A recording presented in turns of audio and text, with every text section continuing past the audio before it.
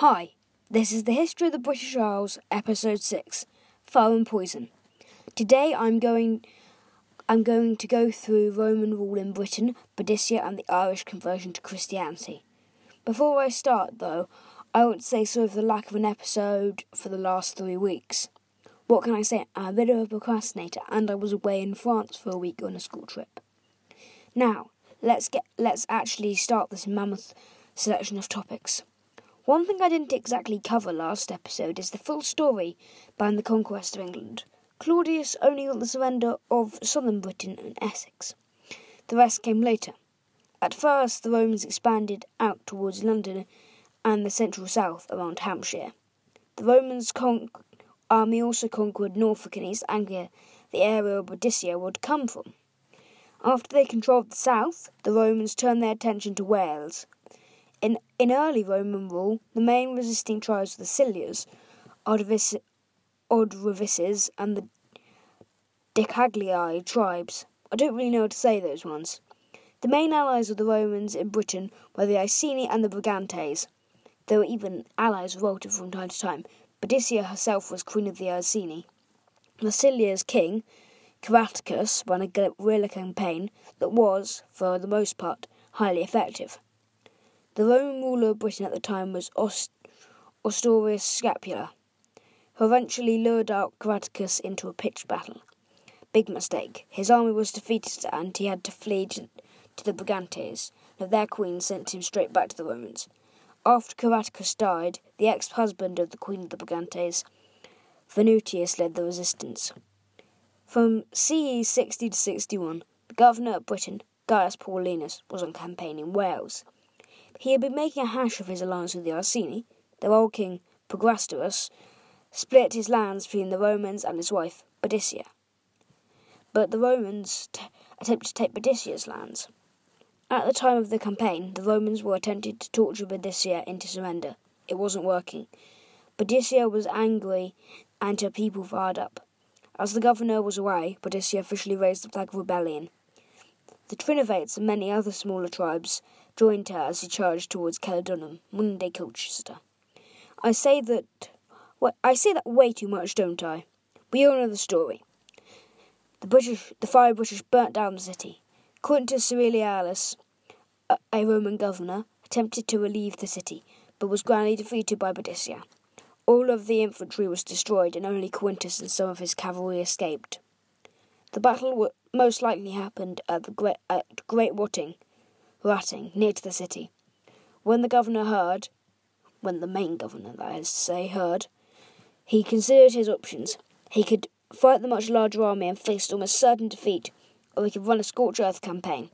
That means destroying all potential places for Boadicea to take, and destroying or abandoning all settlements. He chose the latter and abandoned London to the rebels.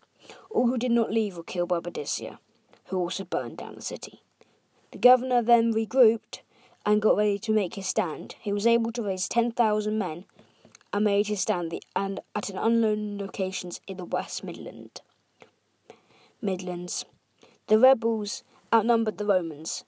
They are believed to have had between 2,500 and 300,000 troops. That could be over-exaggeration on the part of the Romans, though. The Britons split up into separate rows, with the first row charging first. As the first row approached, the Romans started to throw Pila, a Roman heavy javelin, at the British line. This caused the Britons to collapse, and the second line had to take up the mantle of attack. The Romans joined them in battle, and their discipline prevailed. Boadicea, as legend has it, committed suicide by taking poison. Her daughters also took poison to avoid capture.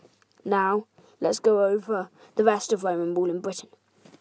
In the year 69 CE, the Roman Empire split up into 4 parts in a huge civil war. The Britons saw another opportunity to gain freedom, and the Brigantes and the Silures revolted. They were able to take the north, but after the civil war, the new emperor Vespasian stamped out the revolt. As Roman rule continued, their territory slowly pushed north.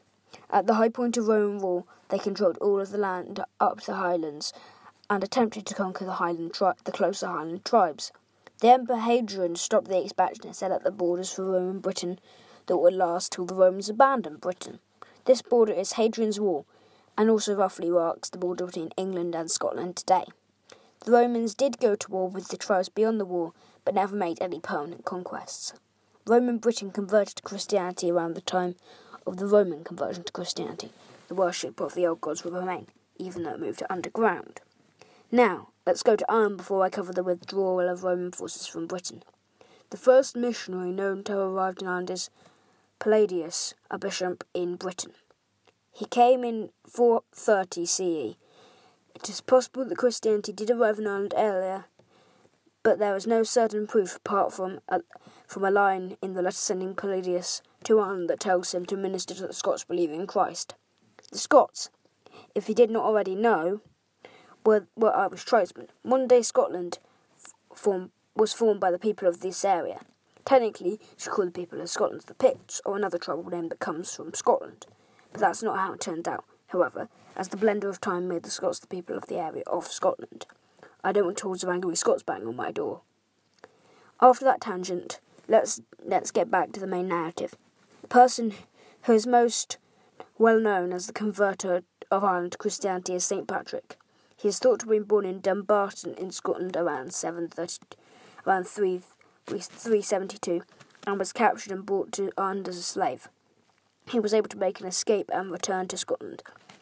He believed it was his duty to convert the Irish and so joined the monastery at Tours. Pope Celestine consecrated him as a bishop in Rome. He was sent to Ireland by Celestine, who died later that year. He stayed in Ireland to find the orders of the new pope, who said he needed to return to his diocese. He faced charges in England for his apparent crime and died in 461. From at this point onwards, it can be claimed that the other Ireland was Catholic, and I will consider it that. Now let's hop back over the channel in the eclectic fashion I've been doing this episode. Now let's cover the fall of Roman Britain. This really happened when the Emperor Honorius, shortlisted for Rome's most useless emperor award, withdrew the legions from Britain. Much earlier, the usurper Magnus Maximus withdrew troops from the north of Roman Britain. I think that's all I can manage. I'm on summer holiday for the next 6 weeks, this being the last week of term, so I'll go blank. Over the time I'm gone, I'll write scripts and work on my production skills. You may see a new logo as well. Goodbye!